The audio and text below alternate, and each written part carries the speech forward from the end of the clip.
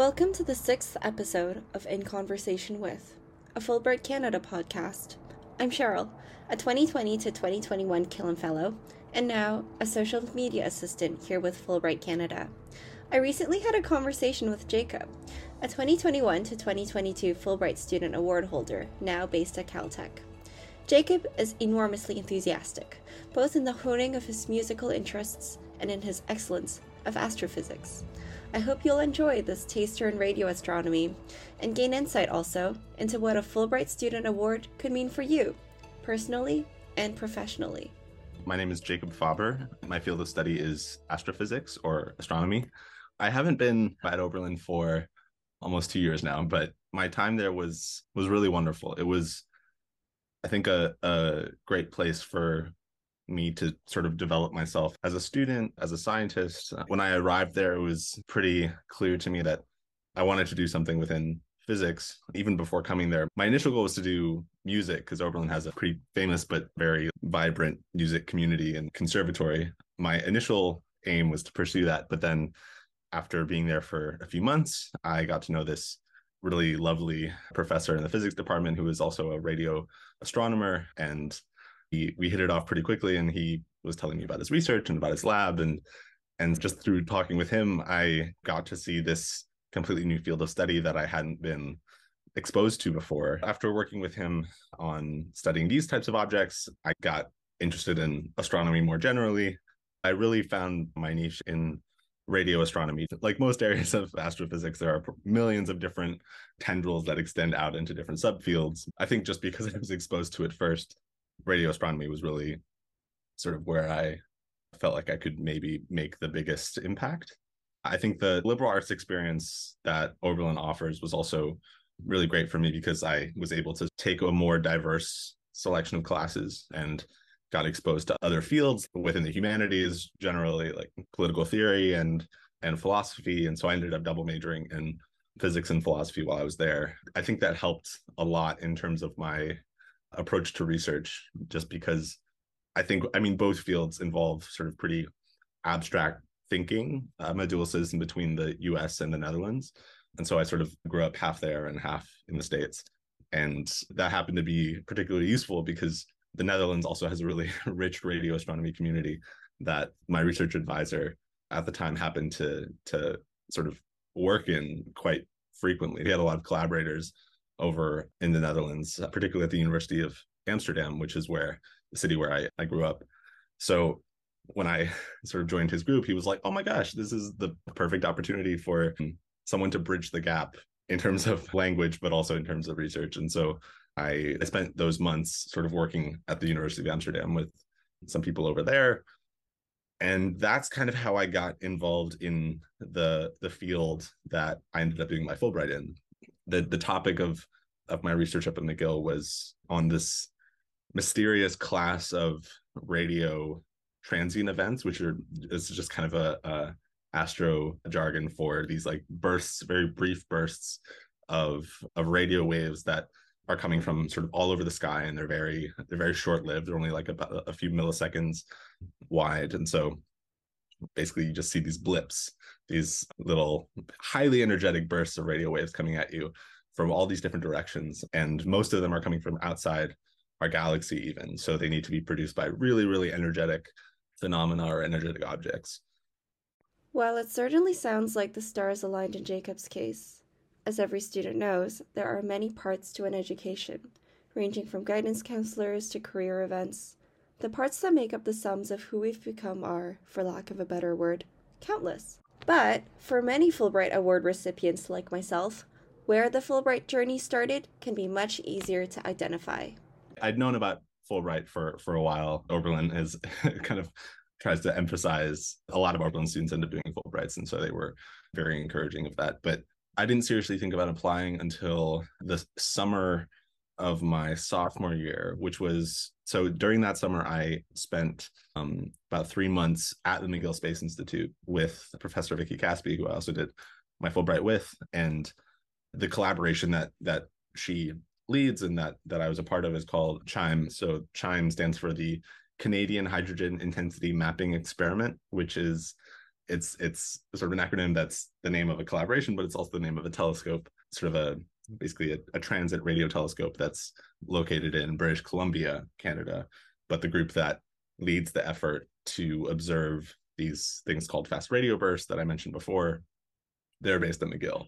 So back at that time in 2018, the telescope was just coming online. So they had just finished commissioning the telescope and it had seen first light and it was very exciting. And I was trying to figure out what to do that summer. And it was actually in Amsterdam that someone mentioned to me, they were like, oh, you should go work for Chime. Like they're just turning on now. It's going to be a really amazing experiment. I ended up just sending a cold email to Vicky Caspi at McGill. And she was like, yeah, come on over. And she just kind of offhand mentioned to me that if I wanted to come for a longer period of time, then I should consider applying for a Fulbright. And that was something I hadn't considered. And so I was thinking this would be 2 years down the road after graduating.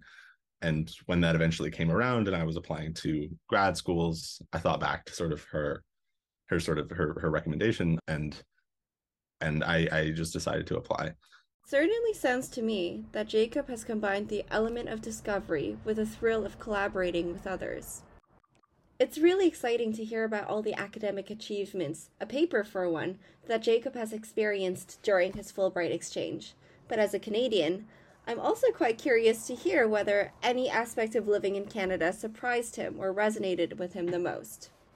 I think the moment that I think sticks out the most is it was nearing the end of my time in Canada, sort of like it's 2 months or so before I left. I started noticing certain events that had these really strange features that I'd never seen before. So I saw one that looked super, super strange. And then I showed it to the collaboration and everybody kind of freaked out. And I was like, well, you think that's crazy? Like, look at like these 10 other events that are the same like type of crazy, but for different reasons. They just deviated so strongly from the traditional model that we had sort of adopted to kind of to characterize these events. And it was really at that moment that I thought we were onto something big. And so this was kind of that moment for me. And it's turned into a paper now, and I got to present the results at conferences, and it was completely by accident, but it was really, really gratifying. So that's probably one of the biggest highlights of that year. Sounds like it's the element of discovery combined with the ability to share that excitement with your collaborators and other esteemed professionals in the field. Congratulations on the paper. Thanks. It's very exciting. I'm so glad that you're able to discover this on your Fulbright and have it kind of trickle down into all of these different trajectories that your academic career's kind of taken. Has there been any kind of other cultural, potential, like experiential aspect of being in Canada that really stuck out to you also outside of the lab?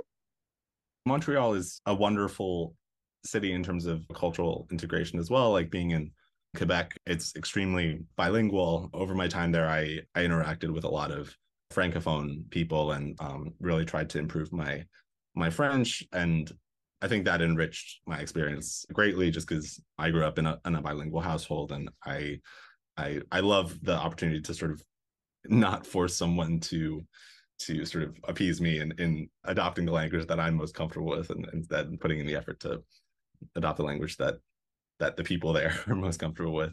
But I think one of the most gratifying or fruitful experiences in terms of getting acquainted with the larger community in Montreal was through this outreach program that a friend of mine in my research group had started called Space Explorers. And basically what we did was, prior to the pandemic, we would go, two grad students would go in person to a classroom filled with third, fourth, fifth graders and sort of collab like in partnership with the teacher there. We would spend an hour going over some lesson that we had designed for them. We operated in this inquiry-based learning model, basically like the Socratic method, just asking questions and having them get to the end by just asking them leading questions until They understood whatever concept we were teaching that day, whether that was gravity, density, buoyancy, sort of all of these kind of very general basic physics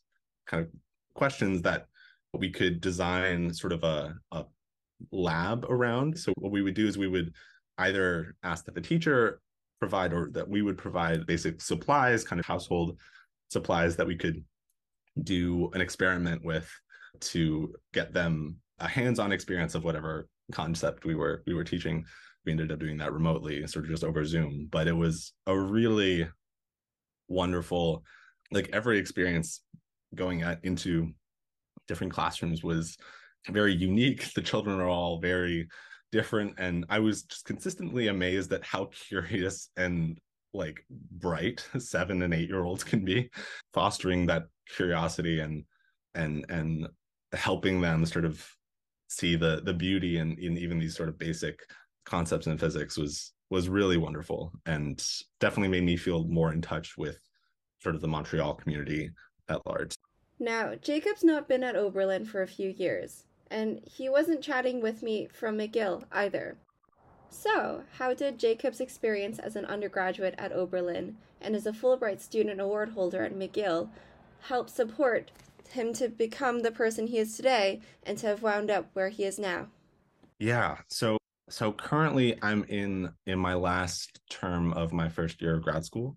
I ended up, so basically when I applied for my Fulbright, I was applying for grad schools at the same time, and I got into the California Institute of Technology, or Caltech, where I am now, that year. And so I ended up, once I got the Fulbright, I was really eager to pursue that. So I decided to defer the grad school program that I'm in, is a PhD program.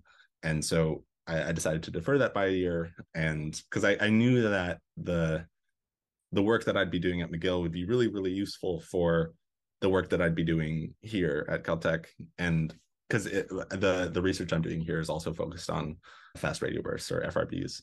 So yeah, so I'll be here for the next few years, finishing up the PhD. The Fulbright really was honestly kind of the perfect stepping stone into grad school. It was a godsend in many ways, because I think I was coming out of undergrad sort of with a lot of excitement and a strong desire to like get my feet wet in research.